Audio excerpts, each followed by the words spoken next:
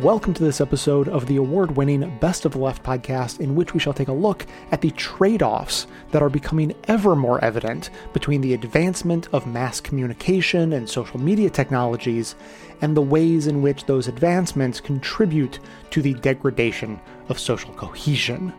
And I want to let you know that there are two clips in the show today from the mid-90s. You'll be able to tell which those are because they sound like they're from the 90s. They make references to things like cyberspace and the information superhighway. So no, those aren't just really out-of-date terms. They're really out-of-date clips. But they are all the more impressive to be heard today for their age. Whereas the first clip we're going to hear is less obvious. It's from 2006. A very special year, by the way, the year Twitter was founded, the year Google bought YouTube, the year Facebook introduced their news feed feature, and the year Best of the Left was launched. 3 events that have been threatening to destabilize society ever since, and one that has been working to undo the damage. I'll let you guess which is which on those. So, as you hear this first clip, just know that none of those destabilizing events were even on the radar yet, but the discussion still couldn't be more relevant to today. So clips today are from On the Media, C-SPAN Book TV, Future Tense, the MacNeil Lehrer NewsHour, and Land of the Giants.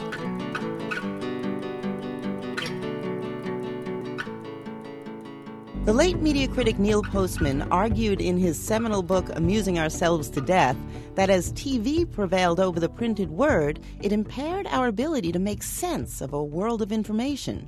He observed that there was no subject so serious, be it war or faith or the future of the nation, that it could not be reduced to tasty, if incoherent, info bites.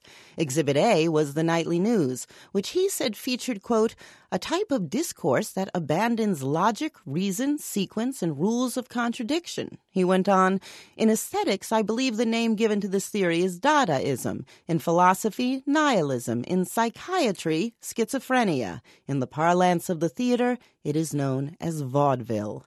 Jay Rosen writes the blog PressThink.org and is a professor in the journalism department of New York University, where Postman taught.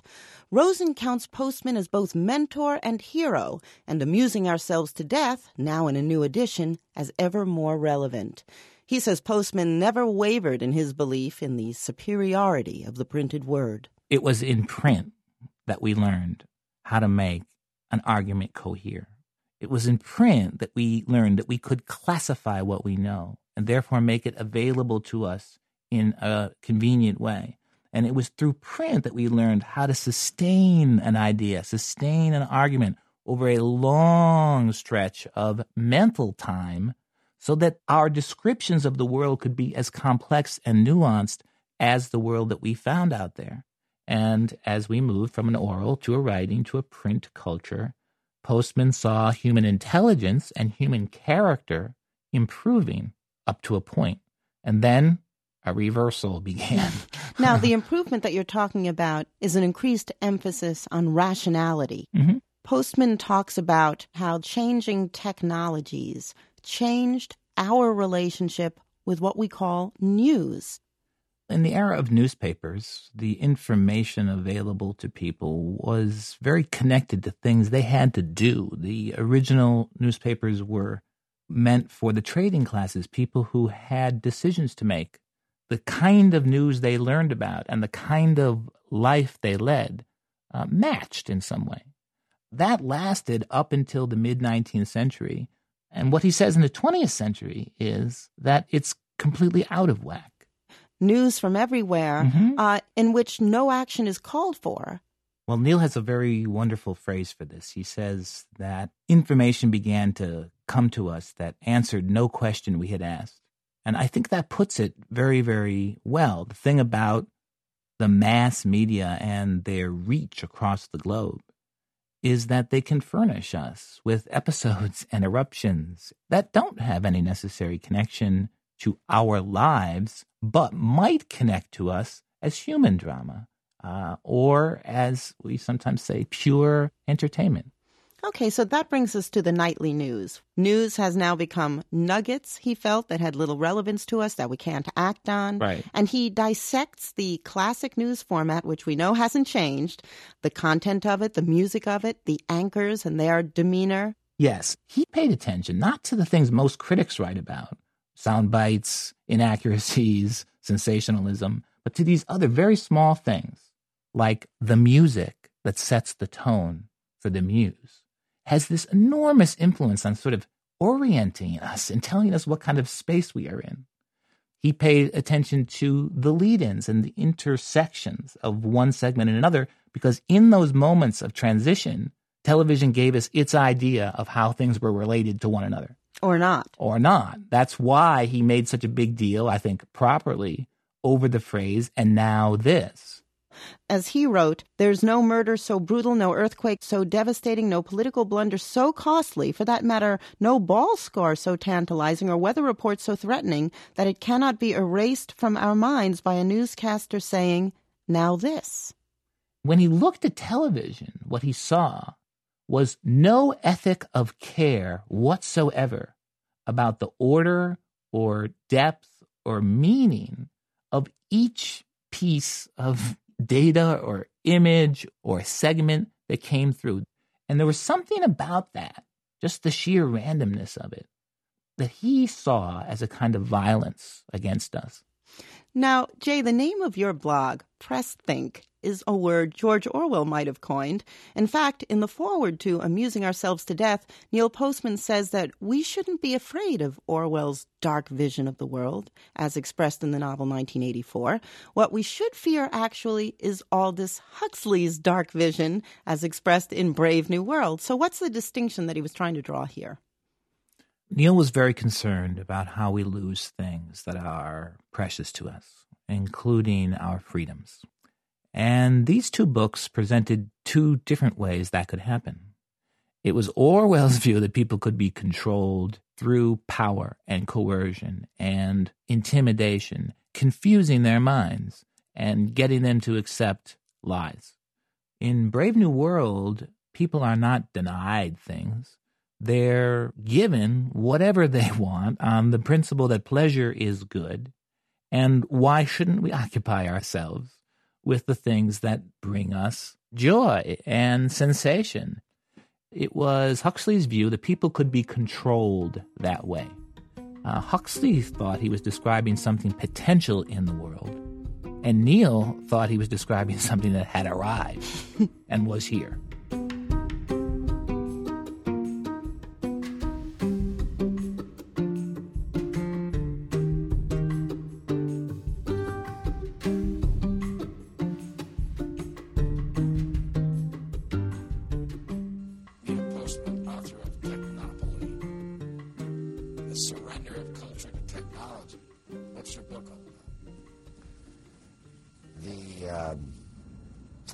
The tendency in American culture to turn over to technology, sovereignty, command, control over all of our social institutions. In other words, the book is about how America has developed a new religion, as it were, and the religion is its faith in that human progress and technological innovation are the same thing, and that paradise can be achieved through greater and greater commitment to technology. What is technology? Well, I have to define it in the book rather broadly, because not only do I include machinery like television and computers and all of that, but also techniques. I call them invisible technologies because most people don't think of them as a sort of machinery, but things like statistics and polling and bureaucratic forms, any systematic and repeatable technique that tends to cause people to constrain their thinking about the world. We talked a number of years ago about television. What impact is technology having on television, and what's the impact on the country? Well, one of the reasons, Brian, that I felt I did this book is that the last time we talked, as you suggest, was about a book that was almost wholly devoted to television. And when I started to think about that issue, I realized that you couldn't get an accurate handle on what we Americans were all about by focusing on one medium. That you had to see television as part of a kind of system of techniques and technologies that are giving the shape to our culture. For instance, if one wants to think about what has happened to public life in America, and one has to think, of course, first about television, but also about CDs, and also about all sorts of faxes and telephones and all of the machinery that takes people out of public arenas and keeps them fixed in their homes, so that we have a kind of privatization of American life. And one hears people say with some considerable enthusiasm that in the future, putting television, computers, and the telephone together, people will be able to shop at home, vote at home, express political preferences in many ways at home, so that they never have to go out in the street at all and never have to meet their fellow citizens in any context, because we'd have this ensemble of technologies that keep us private, away from citizens. In fact, I think Ross Perot's idea of a town meeting is a new kind of definition of town meeting, because it doesn't imply co-presence of people. He wants to do it via electronic media, so that television, as well as other technologies, redefine all sorts of things. I mean, television has redefined, as I think we talked about last time, what we mean by a public debate. That we used to use the Lincoln-Douglas debates as an example, as a kind of model or metaphor of what we mean by political debate. These debates would go on for hours. Television has redefined it. So now the two or possibly three candidates stand in front of the television camera, and each one is given 2 minutes to respond to a very difficult question, and the opponent is given 60 seconds to reply. Now, we still call this a debate, but it's a redefinition of that term. And Ross Perot's suggestion that we use television as a form of a town meeting is another redefinition of what we once meant by town meeting.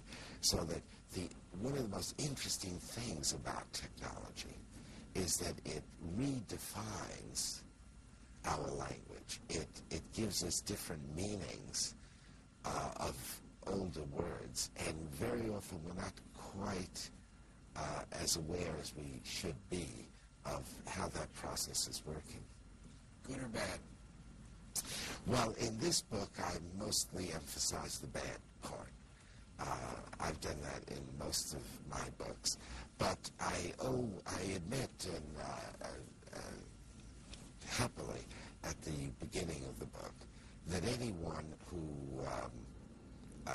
looks at technology as an either-or development, that is either all good or all bad, is making a mistake. That all technological change is what I call a Faustian bargain. It gives you something, but it also taketh away something.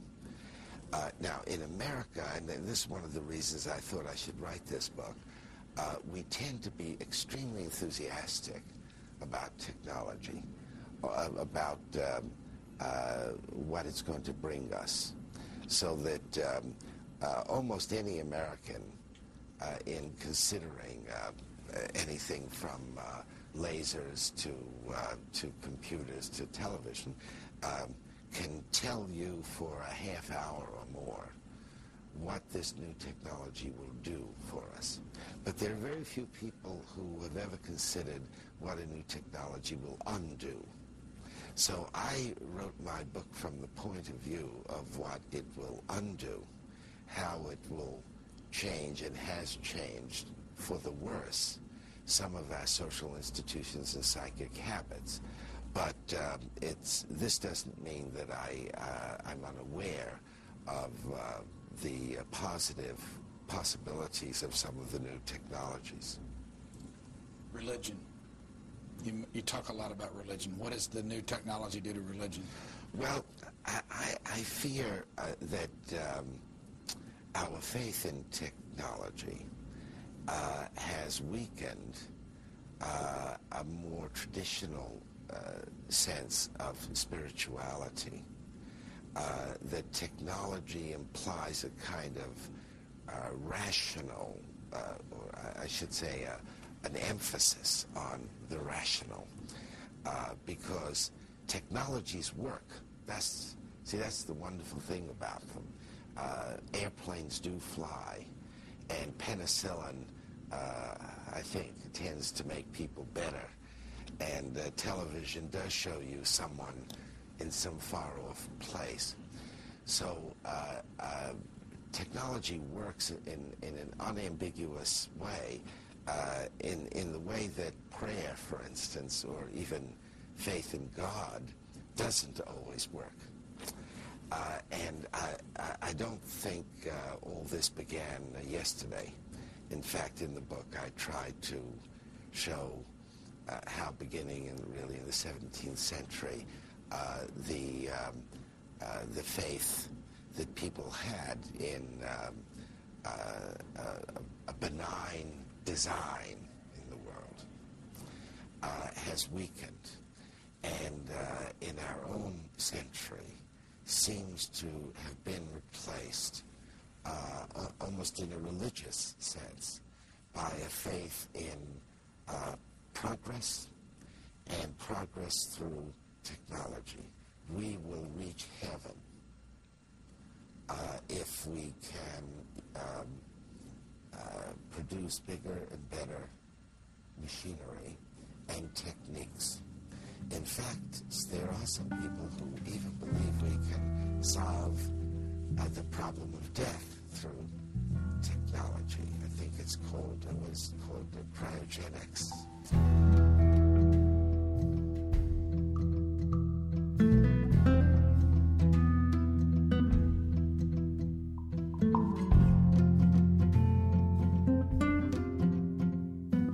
Brave New World is a fantastic parable about the dehumanization of human beings. In the negative utopia described in my story, man has been subordinated to his own inventions, science, technology, social Aldous Huxley wrote his seminal work in the early 1930s, a decade and a half before the arrival of 1984. It's also about a dystopian future world, but very different from that imagined by Orwell.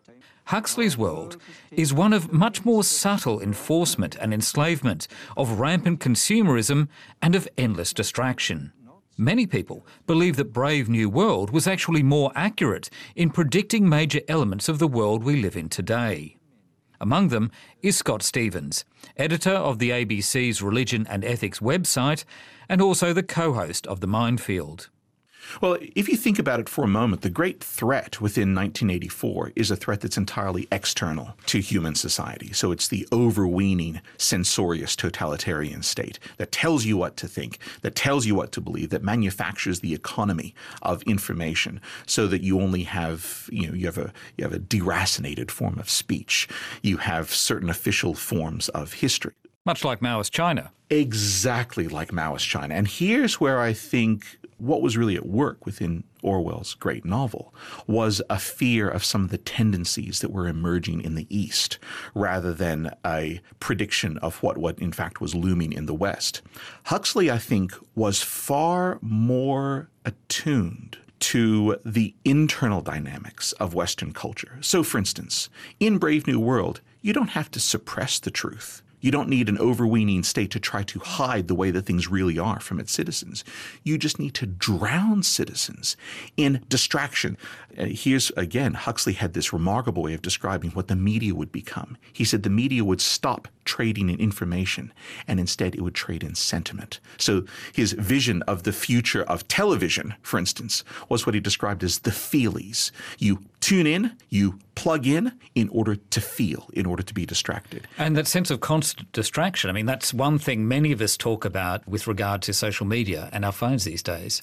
That's exactly right. Huxley was the first to imagine something like an attention economy, where what people would want is a series of endless distractions from the worries and cares of everyday life. And it's then the use of drugs like Soma, which gives you a mild high, but the main purpose of it is just to distract you in the same way as sex might, as the media might, as certain forms of extracurricular activity would. And this drug Soma in the novel is, it's required. People are obliged to take this drug. So it's a way of keeping the population docile while they're also being distracted. That's exactly right. Soma takes the edges off. It takes off the highs, but it also takes off the low. So much so that this total form of both psychopharmaceutical and social life has the effect of filling one's daily experience with an endless series of preoccupations with what is fundamentally irrelevant. And here's where I think Huxley really enters into his own element. He saw the next frontier of capitalism's mode of Fordist production. He saw the next frontier of that being the media itself. So he refers, unlike totalitarian forms of propaganda, he saw democracy as requiring its own form of capitalist propaganda, which is you bury the truth in trivia so that people no longer go looking for what is true amid the flotsam of the true, the trivial, and the manufactured. The big question, I suppose, is why do we know so much about 1984? Why do we see that as the great prescient dystopian novel and not appreciate to the same extent the work of Huxley with Brave New World? I think that's a wonderful question. Why is it that 1984 shot back to the top of the New York Times bestseller list in the 3 months following the election of Donald Trump? Why were new productions of 1984 suddenly being featured in playhouses and theaters all over the world?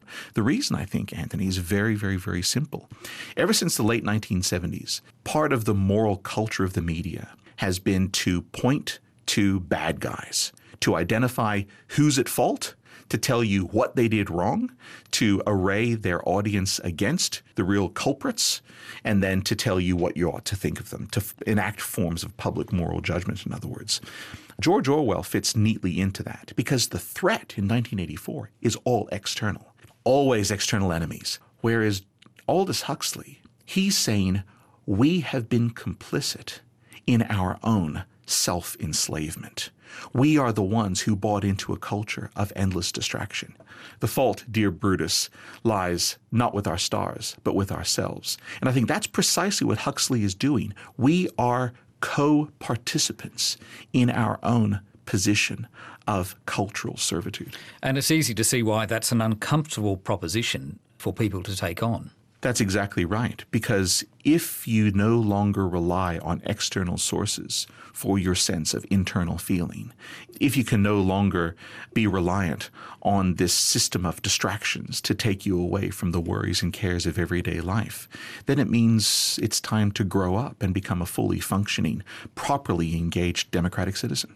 Orwell and Huxley were contemporaries, weren't they? They knew each other personally. What was the connection there? Yeah, it's actually very funny. And people forget, because Brave New World sounds like such a contemporary book, that Brave New World was written in 1932, or it was published in 1932.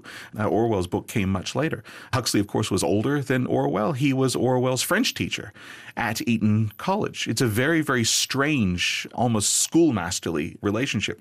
Orwell was quite keen to get Huxley's approval of 1984. Huxley himself was quite approving of the book. He thought that there were some problems with Orwell's overall prose style. Huxley in every way was the better novelist. This strange rivalry that people set up between Orwell and Huxley as if they were warring cultural forces within their own times, that simply didn't exist. And it is there. I mean, if you Google Huxley and Orwell, you'll find lots of articles about this kind of supposed rivalry between them. Like a title fight between Orwell and Huxley. That simply didn't take place. Where it all comes from is a really interesting but a single paragraph in a book by Neil Postman from 1988 from memory. Who was a media theorist. And himself quite a good public philosopher. It's a book called Amusing Ourselves to Death, where he says something along the lines of what we've been talking about. Orwell envisaged a totalitarian future, that we would be an enslaved people. Huxley envisaged a trivial future, where we would become essentially a trivial and distracted people. So that's where this rivalry comes from. I'm not saying that the rivalry isn't in fact there, but it's probably in the use that we are now making of Orwell's work rather than any kind of actual friction between the two of them.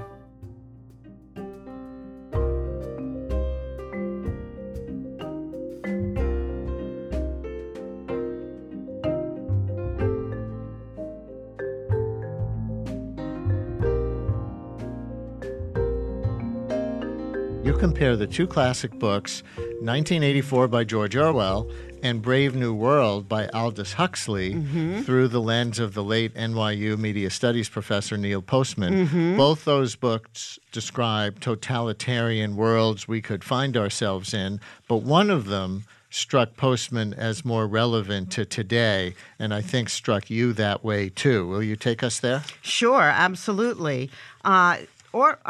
Postman was writing about this in his 1985 classic book, Amusing Ourselves to Death, which still has a great deal to teach us, even though it does precede the internet and the impact of digital technology.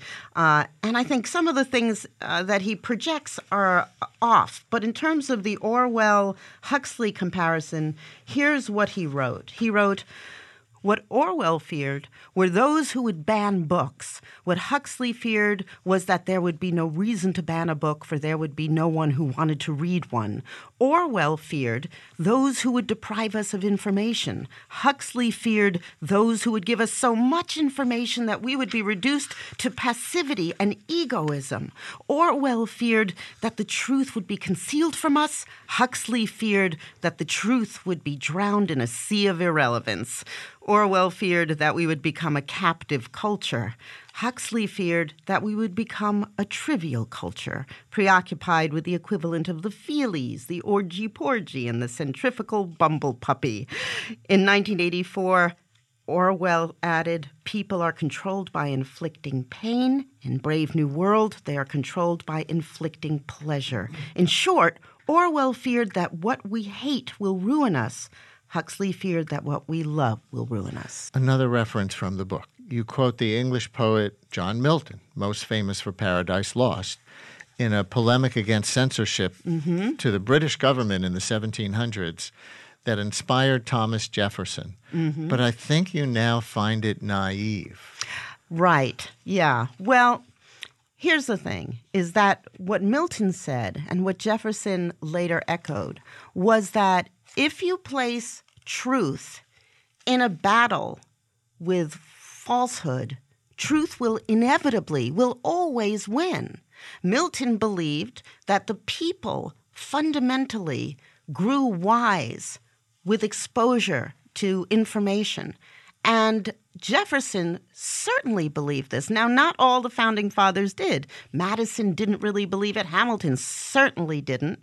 And the fact is that we know now that information does not lead to a higher truth. We create our worlds from the seen and the unseen. The seen are the facts, but until they are marinated in our traditions and our values, until we place them into a narrative context that we agree with, all of those things, and we leave out the ones that don't fit, information alone won't do it. Fact-checking alone won't stop Trump. The only way to stop Trump, if you want to stop Trump, is to make sure that those facts can fit into the lives of people who don't agree with you. In other words, you have to place them in a context, you have to explain their relevance, and then you have to wait. Yes, you have to wait for the world to bear you out. But if the argument in the 1700s that inspired Jefferson and others was that censorship is bad because more information leads to good political decision-making. Well, we certainly have more information in today's world than we've ever had before, and there is no shortage of bad political decision-making. But are you suggesting that some of the very best values of our nation, because the First Amendment was based on this idea, are based on utopian wishful thinking and are bound to fail us? Well, what are values? Values are our better angels. They don't necessarily reflect what's in the real world. But we have to understand that these are not mechanical principles. This is not physics. This is philosophy. We want to believe that information will make us better people, a more informed electorate, as Jefferson would say. But many people, including John Adams, and I quote him towards the end of the book, he says, "Remember, democracy never lasts long. It soon wastes, exhausts, and murders itself. The passions are the same in all men, under all forms of simple government, and when unchecked, produce the same effects of fraud, violence, and cruelty. Individuals have conquered themselves, nations and large bodies of men never." In other words, we believe it is a liberal principle.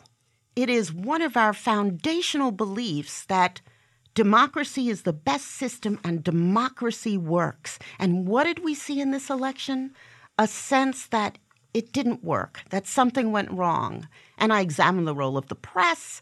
I examined the masterful use of alternate forms of information and actually casting doubt on the very possibility of knowing reality.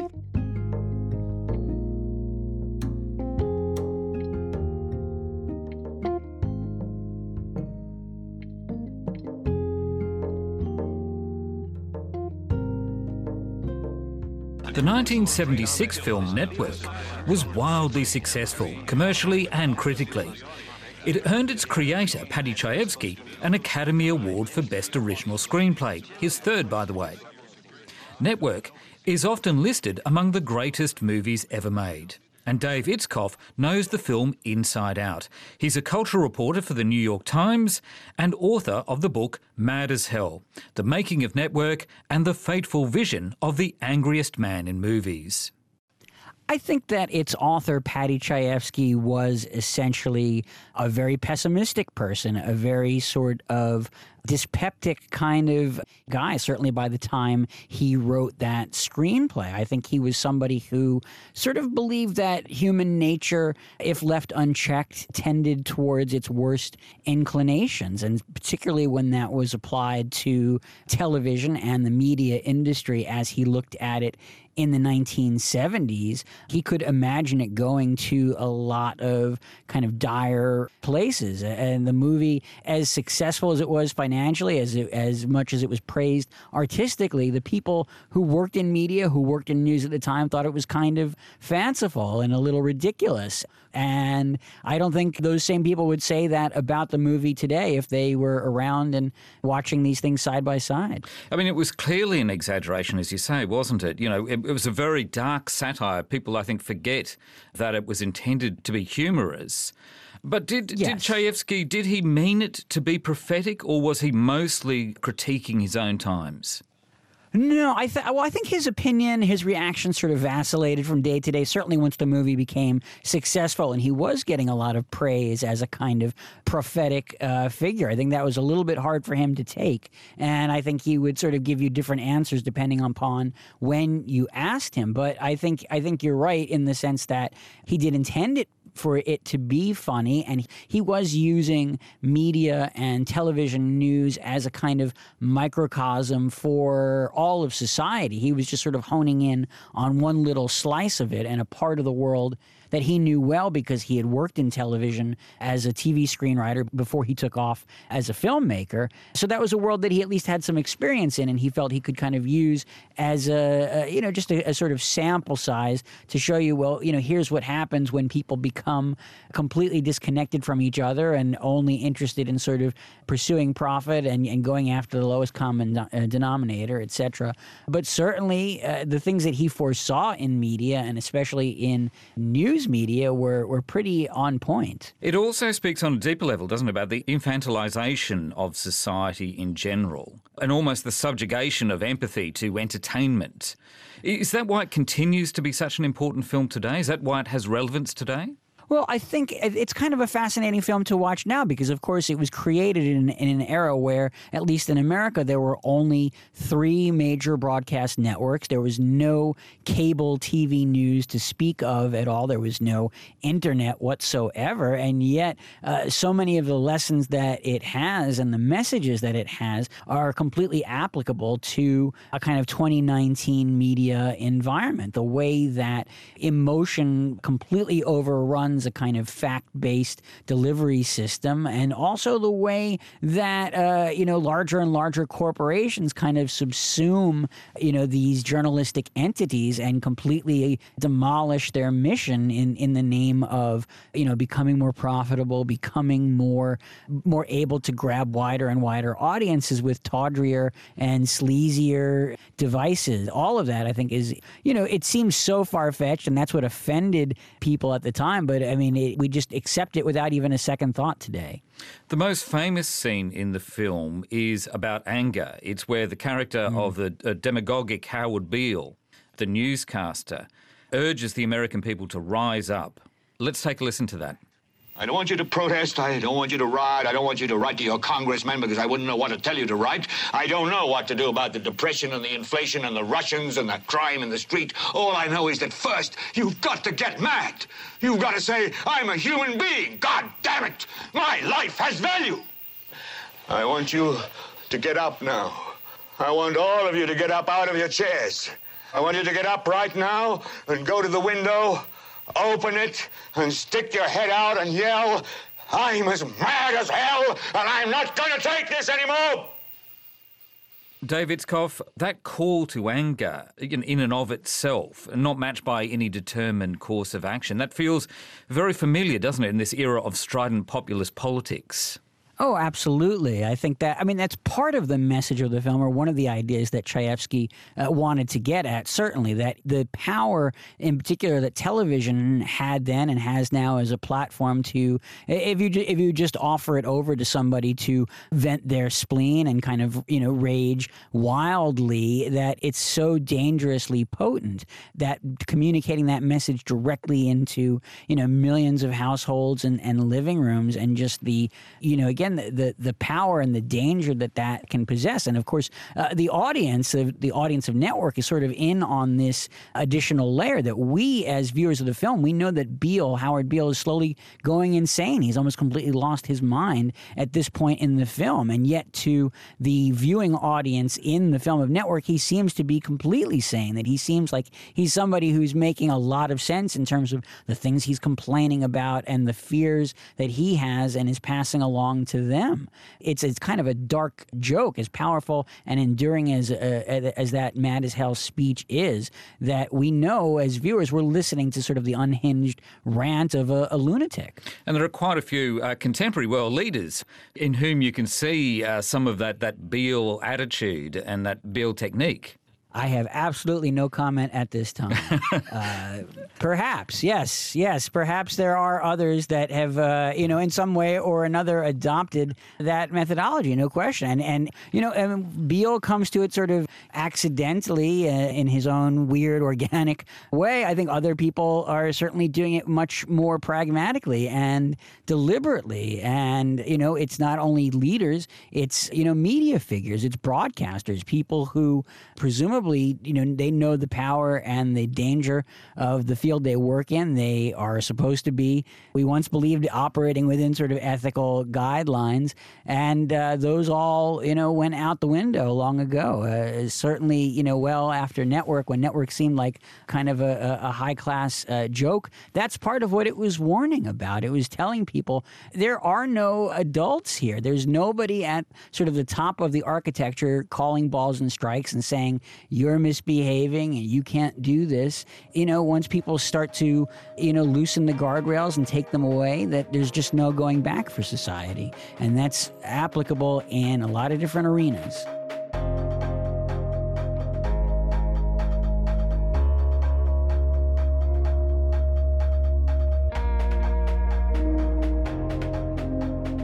Cyberspace is a metaphorical idea, which is supposed to be the space where your consciousness is located when you're using computer technology on the internet, for example. And I'm not entirely sure it's such a useful term, but I think that's what most people mean by it. How does that strike you? I mean, that your consciousness is located somewhere other than in your body. Well, the most interesting thing about the term, for me, is that it made me begin to think about where one's consciousness is when interacting with other kinds of media. For example, even when you're reading, where are you? What is the space in which your consciousness is located? And when you're watching television, where are you? Who are you? Because people say with the internet, for example, it's a little different in that you're always interacting, or most of the time, with another person. And when you're in cyberspace, I suppose you can be anyone you want. And I think, as this program indicates, it's worth talking about, because this is a new idea and something very different from face-to-face co-presence with another human being. Do you think this is a good thing or a bad thing, or you haven't decided? Well, no, I've mostly I've mostly decided that new technology, this kind or any other kind, is a kind of Faustian bargain.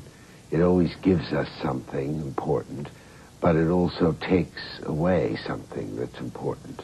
That's been true of the alphabet and the printing press and telegraphy right up through the computer. For instance, when I hear people talk about the information superhighway, it will become possible to shop at home and bank at home and get your texts at home and get entertainment at home and so on. I often wonder if this doesn't signify the end of any meaningful community life. I mean, when two human beings get together and they're co-present, there is built into it a certain responsibility we have for each other. And when people are co-present in family relationships and other relationships, that responsibility is there. You can't just turn off a person. On the internet, you can. And I wonder if this doesn't diminish that built-in human sense of responsibility we have for each other. Then also, one wonders about social skills. That, after all, talking to someone on the internet is a different proposition from being in the same room with someone. Not in terms of responsibility, but just in terms of revealing who you are and discovering who the other person is. As a matter of fact, I'm one of the few people, not only that you're likely to interview, but maybe even ever meet, who is opposed to the use of personal computers in school. Because school, it seems to me, has always largely been about how to learn as part of a group. School has never really been about individualized learning, but about how to be socialized as a citizen and as a human being, so that we have important rules in school, always emphasizing the fact that one is part of a group. And I worry about the personal computer because it seems once again to emphasize individualized learning and individualized activity. What images come to your mind when you think about what our lives will be like in cyberspace? Well, the worst images are of people who are overloaded with information which they don't know what to do with, have no sense of what is relevant and what is irrelevant. People who become information junkies. What do you mean? Well, the problem in the 19th century with information was that we lived in a culture of information scarcity. And so humanity addressed that problem, beginning with photography and telegraphy in the 1840s. We tried to solve the problem of overcoming the limitations of space, time, and form. And for about 100 years, we worked on this problem, and we solved it in a spectacular way. And now, by solving that problem, we created a new problem that people have never experienced before. Information glut, information meaninglessness, information incoherence. I mean, if there are children starving in Somalia or any other place, it's not because of insufficient information. And if crime is rampant in the streets in New York and Detroit and Chicago or wherever, it's not because of insufficient information. And if people are getting divorced and mistreating their children, and if sexism and racism are blights on our social life, none of that has anything to do with inadequate information. Now along comes cyberspace and the information superhighway, and everyone seems to have the idea that, here, we can do it. If only we could have more access to more information faster and in more diverse forms, at long last we'll be able to solve these problems. And I don't think it has anything to do with it. Do you believe that the fact that people are more connected globally will lead to a greater degree of homogenization of the global society? But here's the puzzle about that, Charlene. When McLuhan talked about the world becoming a global village, and when people ask, as you did, about how connections can be made, everyone seemed to think that the world would become, in some good sense, more homogeneous. But we seem to be experiencing the opposite. I mean, all over the world we see a kind of reversion to tribalism. People are going back to their tribal roots in order to find a sense of identity. I mean, we see it in Russia, in Yugoslavia, in Canada, in the United States. I mean, in our own country. Why is it that every group now not only is more aware of its own grievances, but seems to want its own education? You know, we want an Afrocentric curriculum and a Korean-centric curriculum and a Greek-centered curriculum.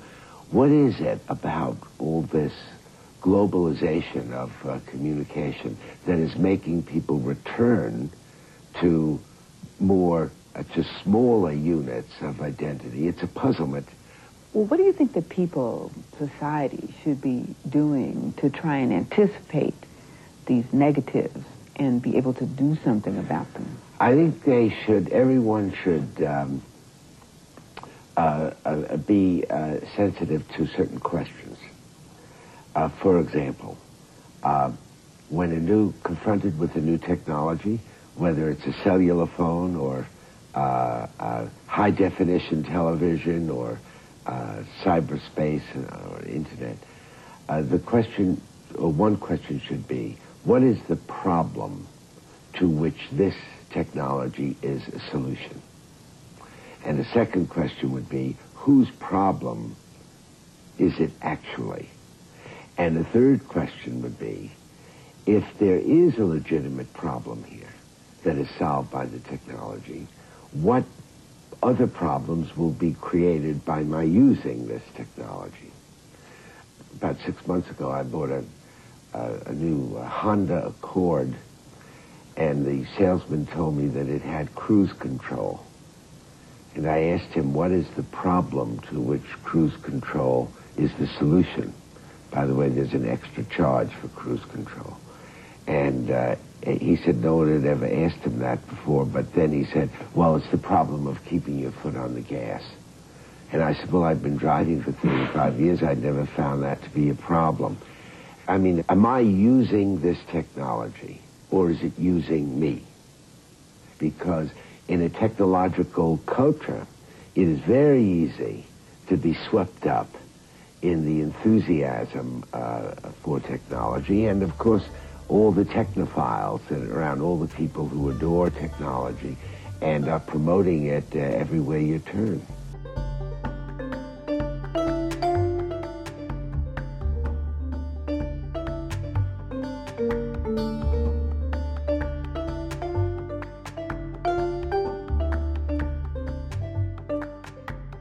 When I talked to Amy Webb, the futurist, she stressed that she thinks the stuff Amazon's creating has the potential to benefit humanity.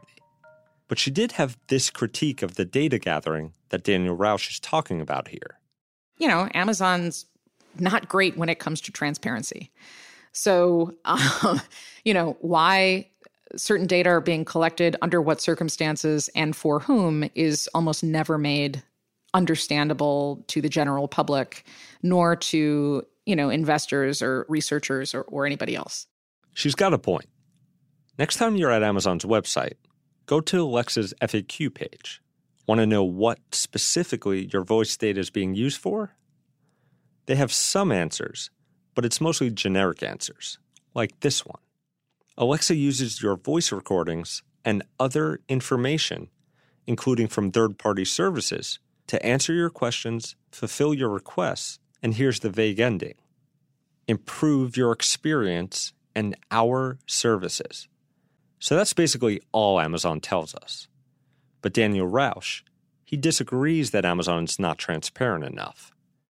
He actually says transparency and control are things customers want and get from Alexa devices.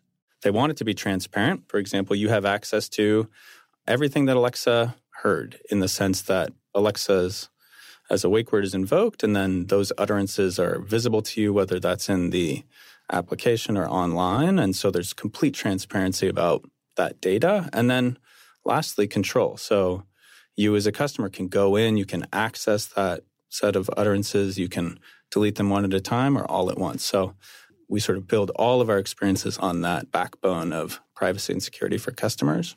And we're very proud of that. They're kind of talking about two different things. Rausch is talking about giving us the ability to see what's being recorded. But that doesn't answer Webb's question about all the other ways Amazon could be using the data. Webb's concerned, mostly just because we don't know.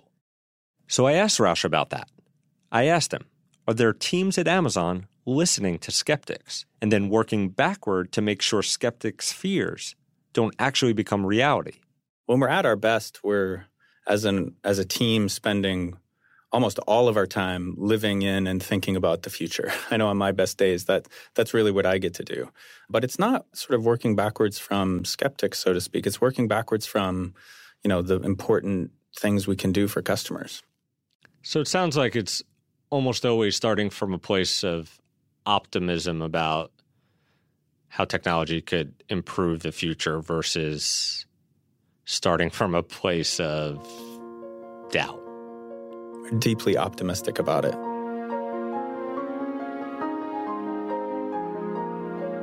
What is the problem to which this technology is a solution? And the second question would be, whose problem is it actually? And the third question would be, if there is a legitimate problem here that is solved by the technology, what other problems will be created by my using this technology? But it's not sort of working backwards from skeptics, so to speak. It's working backwards from, the important things we can do for customers. What other problems will be created by my using this technology?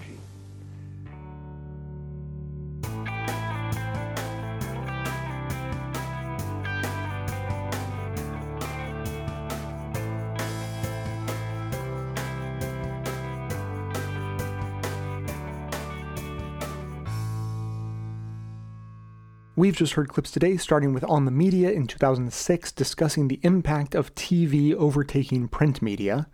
C-SPAN Book TV spoke with Neil Postman in 1992 about society's tendency to gravitate toward handing over control to technology. Future Tense explained the two worldviews of Orwell and Huxley. Brooke Gladstone of On the Media then also spoke with Brian Lehrer about Orwell and Huxley, but with a focus on coming to terms with the failures of ever greater levels of information in the wake of the Trump election. Future Tense did an analysis of the film Network and how it's been seen since its premiere. The MacNeil-Lehrer NewsHour spoke with Neil Postman, this time about the Faustian bargain of technological innovation and his eerily accurate predictions about the future. And finally, we heard a clip from the Land of the Giants podcast about Amazon that I think about often ever since first hearing it, as an Amazon executive proudly proclaims that he does the exact opposite of what critics like the eerily accurate Neil Postman advises. He thinks nothing of potential downsides of technology and marches blindly and confidently into the future. And now, we would usually be hearing from you, but I don't have any voicemails for today, and I just have one quick thing to add, which is the definition of a Faustian bargain. And I'm sure that even if you didn't know the definition of a Faustian bargain by heart, you could figure it out from context clues. And you'd almost certainly know it by its other name, which is basically a deal with the devil. But reading the full description from Britannica.com, which is where I happened to look it up, showed me how perfect of a description it is to describe the trade-offs that we've been seeing with the internet recently.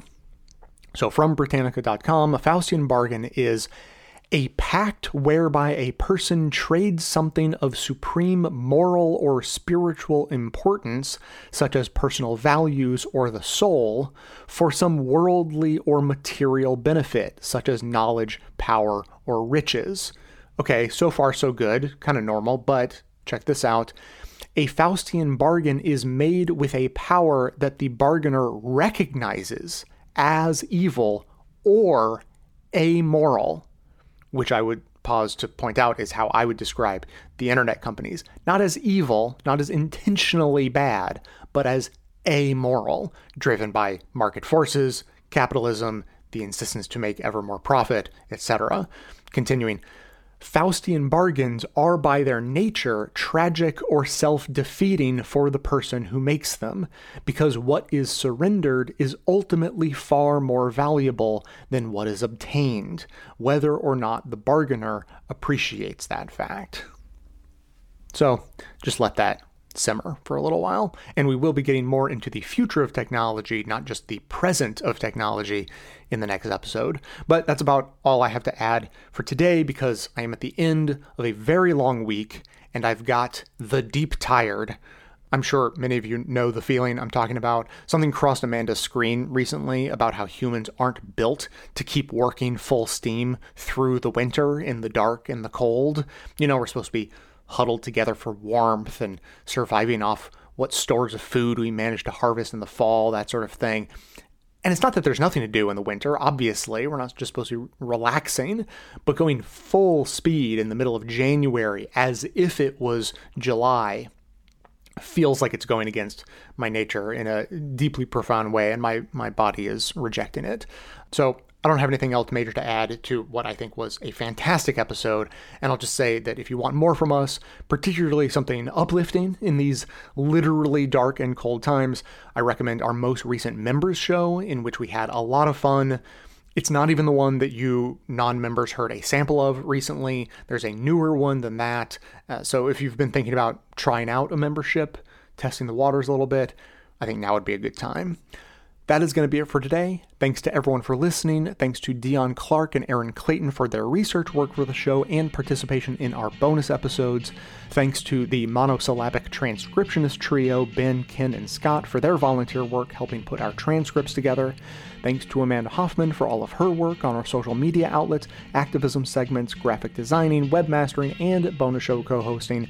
And thanks to those who support the show by becoming a member or purchasing gift memberships at bestoftheleft.com/support, through our Patreon page, or from right inside the Apple Podcasts app.